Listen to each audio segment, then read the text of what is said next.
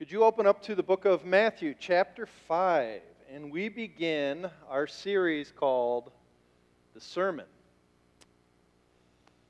We have been working through the book of Matthew, and we come to this section that is the most known in the book of Matthew called the Sermon on the Mount. Some people call this section the Beatitudes. In the Greek, more appropriately, the idea is the hillside teachings. If you look up there, actually, do you notice the hills up there with the Sea of Galilee? Our creative team does a great job, so thanks, John, Sherry, and the rest. But that's the idea. Here we come to the mountain surrounding the Sea of Galilee, getting ready to hear our Lord teach. Last week, when Pastor Ken was introducing the sermon, he said something about the effect it had on his life. He said when he was really just getting into the Bible, they did a series on the Sermon on the Mount, and it changed him. And it opened his eyes to what following Jesus is all about. Scriptures can do that. And my hope is that this will do this for you. Actually, Cher, could you turn me up just a hair? Thank you. It's funny, when I was in a speech class at seminary, our preaching teacher worked for Dr. Tony Evans. If you know Dr. Tony Evans, he's an African-American preacher, a tremendous preacher. And he worked for him for about 15 years. So this guy heard a lot of great sermons. So the students asked him, they said, what do you think are some of the greatest sermons ever given? Was it Martin Luther King Jr.'s I've Got a Dream speech? He said, that's probably pretty good. He said, how about John F. Kennedy's Ask Not What Your Country Can Do For You, but ask what you can do for your country? He said, yeah, that would be a good sermon. People would say, how about Billy Graham? Do you think his sermons were great? Yeah, his were good. And they said, well, it sounds like you're not too impressed by those sermons. What to you would be the greatest sermon ever? And rarely will teachers get choked up in class, but all of a sudden his eyes started tearing up, and he stood back. And he was an African-American man, so he's very, very expressive in his emotions. And he would say,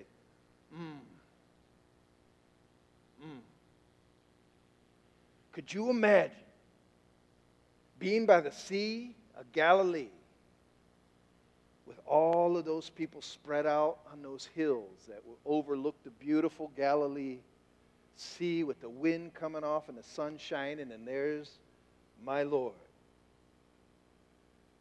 with the words that are incomparable. Blessed are those who are poor in spirit.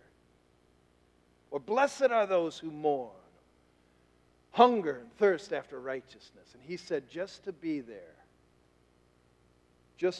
would be the greatest thing I could ever imagine. And by that statement, I think he gets it.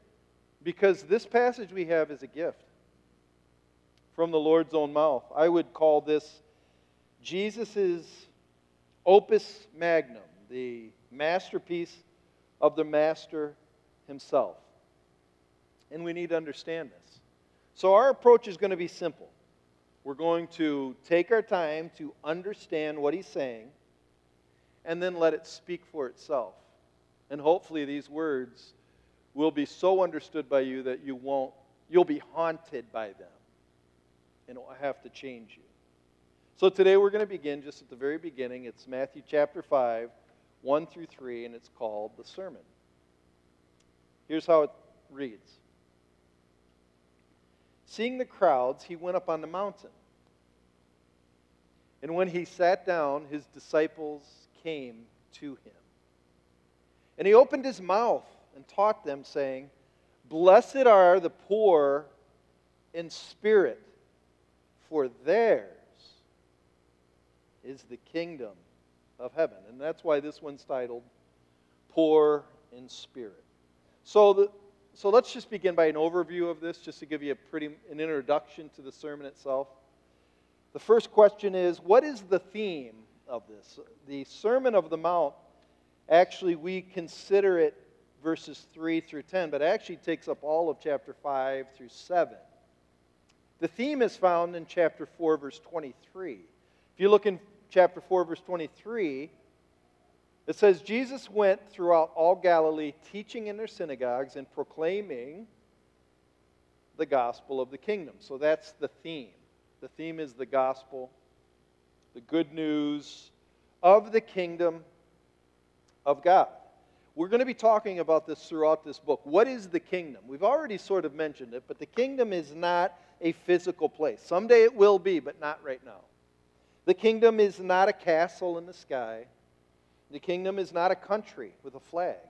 The kingdom is primarily about a king and his rule over the hearts of people. It's his rule over me on the inside, over my soul. And this sermon is all about the rule, what it looks like when it's played out in a life. And it's going to be summed up at the beginning here in a few short, what are called epigrams. We'll talk about that in a second. Who is its target? Well, it's aimed at, according to verse 2, he taught them. Who did he teach? His disciples that came to sit around him. So in a sense, this is aimed at followers of Jesus, members who are in the kingdom. So you could even say, this is not for unbelievers. This is not for non-believers. This is for those who believe.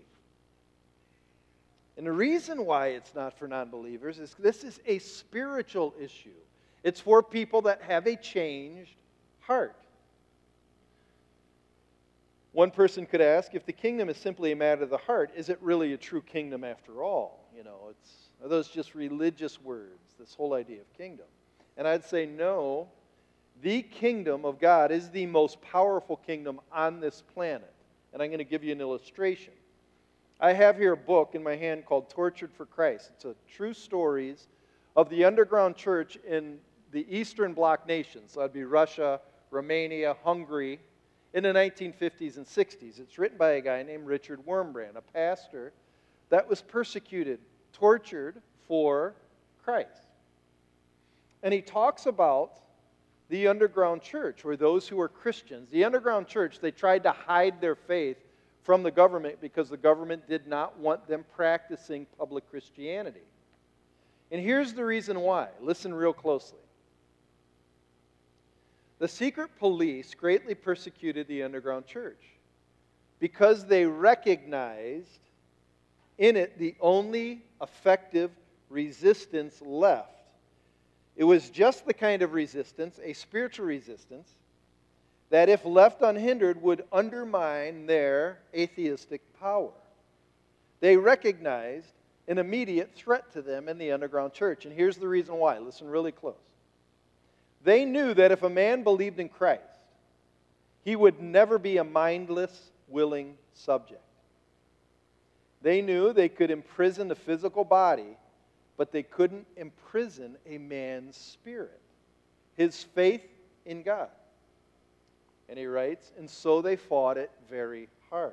Notice something. If a man believed in Christ, this writer says he would not be a mindless, willing subject to the authorities that be. They could imprison the physical body, but they couldn't imprison the spirit. That's the point of the kingdom. The kingdom cannot be contained. It's inside, and you can't stop it. He says something very interesting. He tells a story. Listen to this story. Shows you just how powerful the kingdom is. When the Russians occupied Romania, 2 armed Russian soldiers entered a church with their guns in their hands. They said, "We don't believe your faith. Those who do not abandon it immediately will be shot at once. Those who do abandon your faith, we want you to move to the right." Some moved to the right, and then they were ordered to leave the church and go home. They fled for their lives. When the Russians were alone with the remaining Christians, they put down their guns, locked the doors, and then they embraced those remaining and confessed, "We too are Christians, but we wanted to have fellowship only with those who consider the truth worth dying for." That's the kingdom. The kingdom is an inward conviction that is so strong that it changes you and it causes you to live differently from everybody else in the world Because your values are different. Your beliefs are different.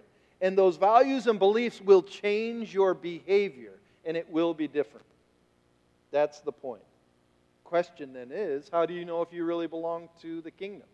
Because hopefully we're not going to have somebody in here with a gun. How do you know? You will live like the Sermon on the Mount. You'll be compelled to.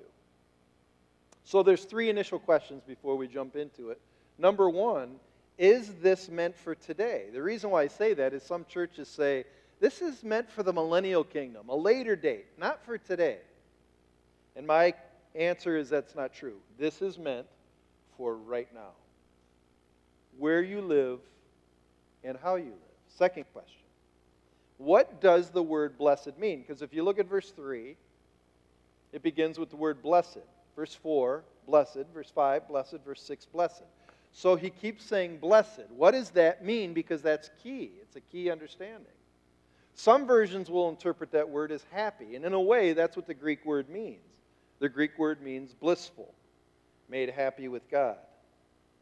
John Stott writes, happiness as we usually know it is a subjective state. Subjectivity means how I feel in the moment.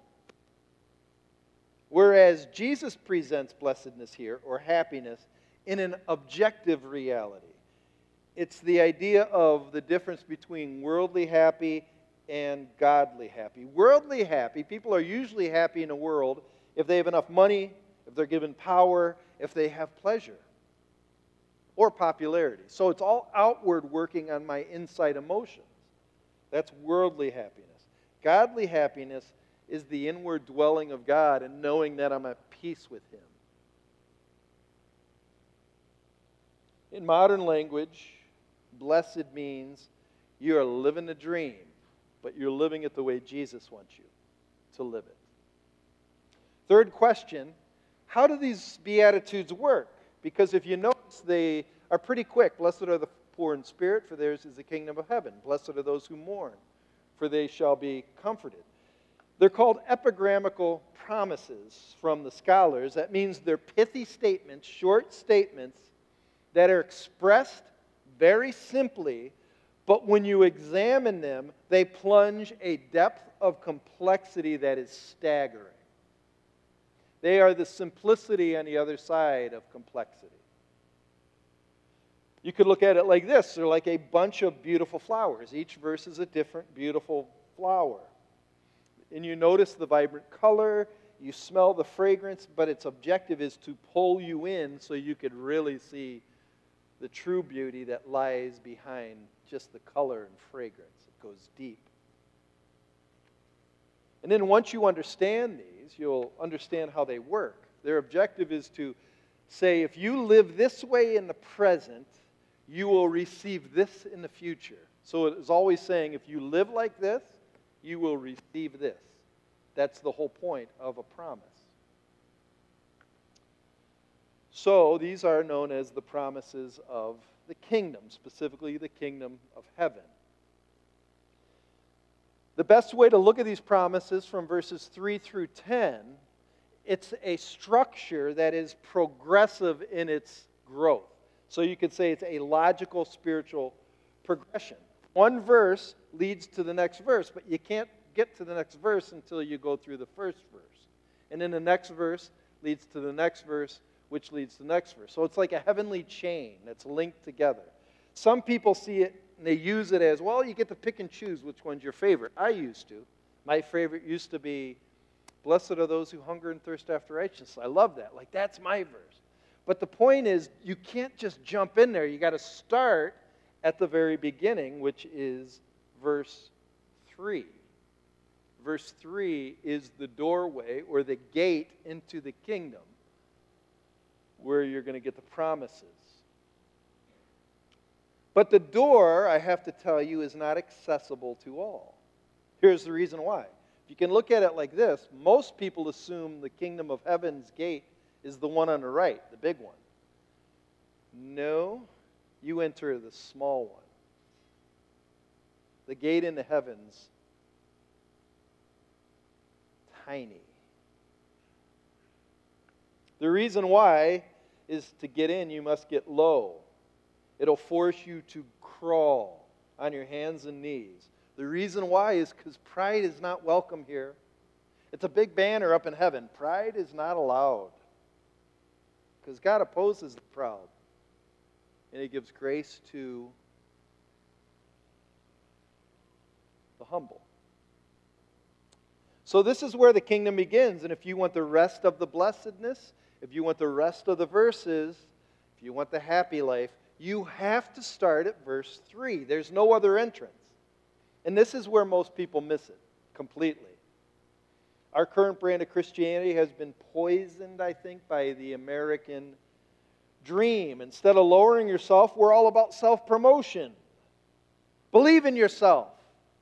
Fight for your rights. Be true to who you are. Follow your dreams. Flex your muscles. Promote, promote, promote. Because if you don't promote yourself, who will, they say. That is why most people will not enter. You'll hear people quote this all the time. Usually they'll quote it and say, this is the solution for society.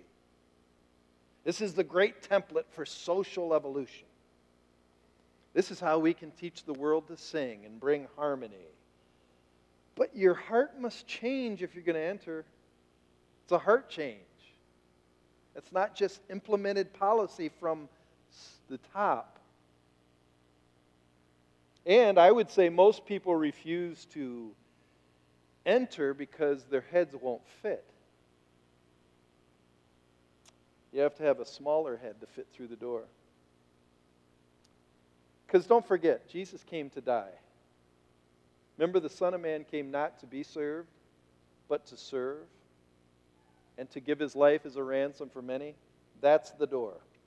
It reads this: blessed are the poor in spirit. So I would say when we begin, we're going to begin in verse 3, we're going to begin on the door. And so if this is the only entrance into the kingdom, it's utmost important we get this verse right. So we have to get it. We have to understand it. There's one main issue at hand. It's the word poor. What does that mean? The Greek word is pachos, which means utter helplessness, complete destitution, a beggar. So you could say, is Jesus asking us to be happy about being a beggar? About being poor? Yeah, He is. But why? Because honestly, it doesn't make any sense to me. Because I want to get rich, really. Well, first of all, we have to ask this question. Is this a commendation of financial poverty? Like, is this a way to say those who are economically poor are better off than those who aren't? Because in some branches of Christianity, that's what they teach. They teach that we need to praise the poor man. Even Mother Teresa will call those who are economically poor Jesus in disguise. So is the poor man somehow advantaged, someone we must revere? Is that what this means? And I'd say no for two reasons. Number one, it can't be because Scripture is very clear. All people have sinned. All have fallen short of the glory of God. So sin is an inward condition, not an economic one. I'll say that again. Sin is an inward condition, not an economic one. It cuts across every socioeconomic level. Jesus says it like this: out of the heart come evil thoughts, murder, adultery, sexual immorality, theft, false witness, slander. This, he says, is what defiles a person. Martin Lloyd-Jones said, the poor man is no nearer than the rich man to righteousness. Poverty does not guarantee spirituality. So you could say the monk who has made a vow of poverty does not necessarily impress God as much as maybe a rich man who gives a lot of his money to the poor. God doesn't look on the outward, He looks on the inward. Second thing you could say is this: if material poverty is a condition that is considered blessed, then why are we encouraged to alleviate poverty? Why are we trying to help the poor not be poor anymore? If a poor man is closer to heaven than the rich, we should stop giving to them, right? Well, that's because it's not necessarily true. James hints that the poor does have an advantage in this. They understand want. And so if they understand material want, it'll be easier for them to understand spiritual want. Where the rich man often leans on his riches to take care of his spiritual needs. Like Laodicea, you think you're rich, but really, go underneath the surface, you're poor, blind, and naked. So it's not necessarily poor economically. If you notice verse 3, there's a conditional clause after the word poor. Poor in spirit. In spirit. That is the operative realm where the word poor is to be applied. It is concerning the interior of the man, the soul of the man, the heart.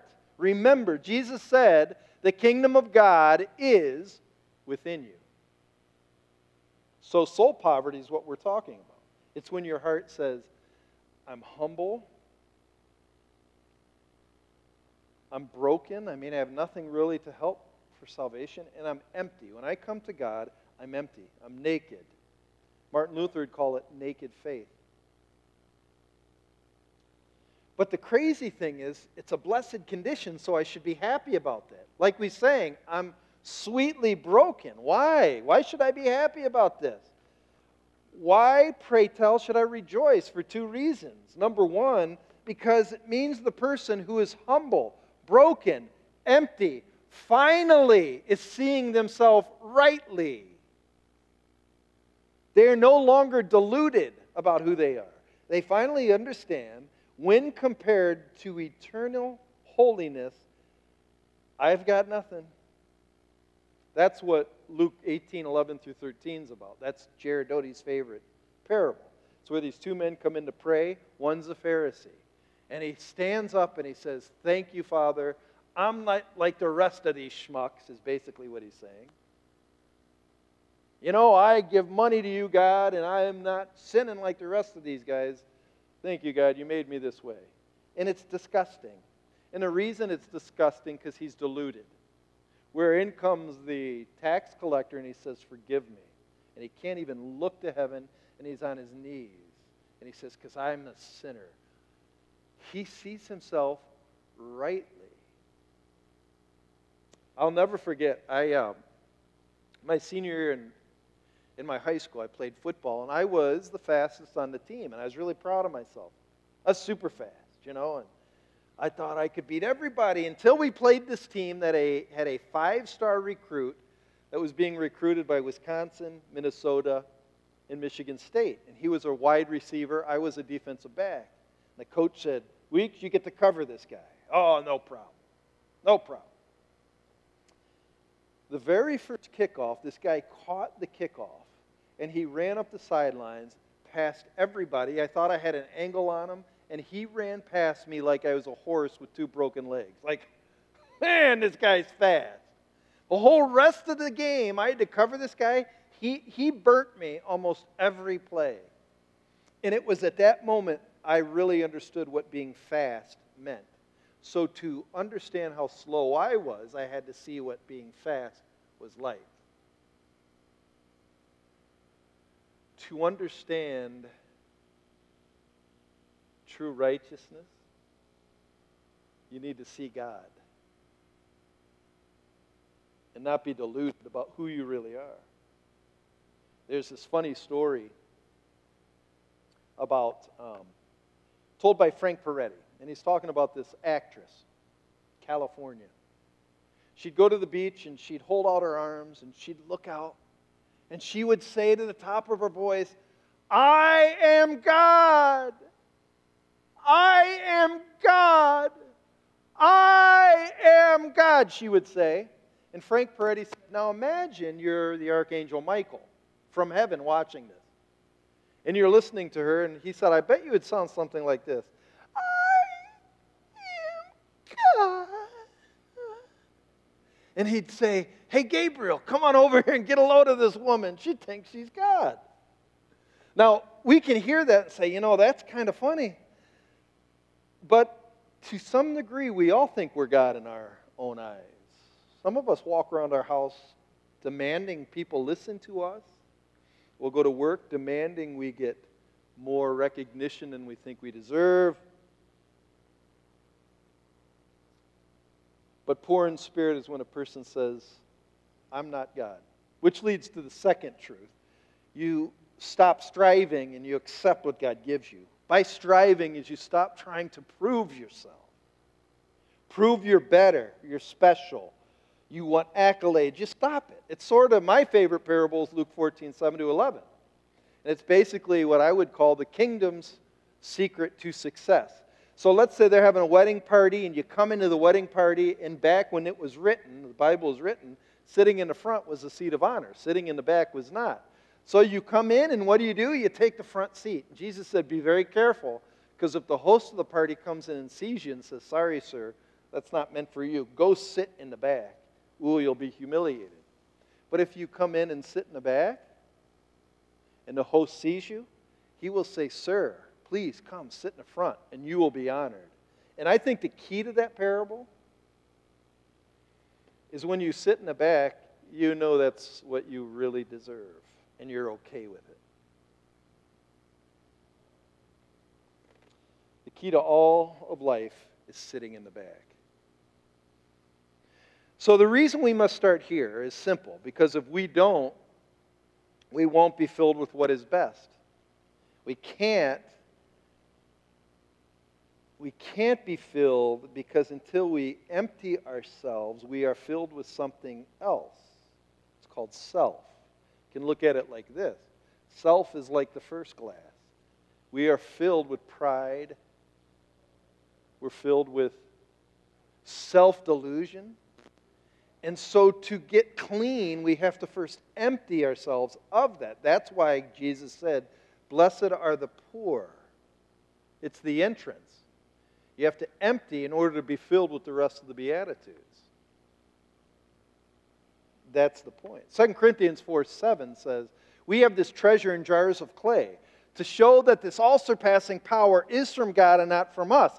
But in order this jar has to be filled with the all-surpassing power, got to get rid of us. You can ask this question. The question is this. What are the first words that godly people said after they saw God? In the Old Testament, there's about 3 or 4 times when really godly people saw God. One was Isaiah. And when Isaiah saw God, here's the very first thing out of his mouth.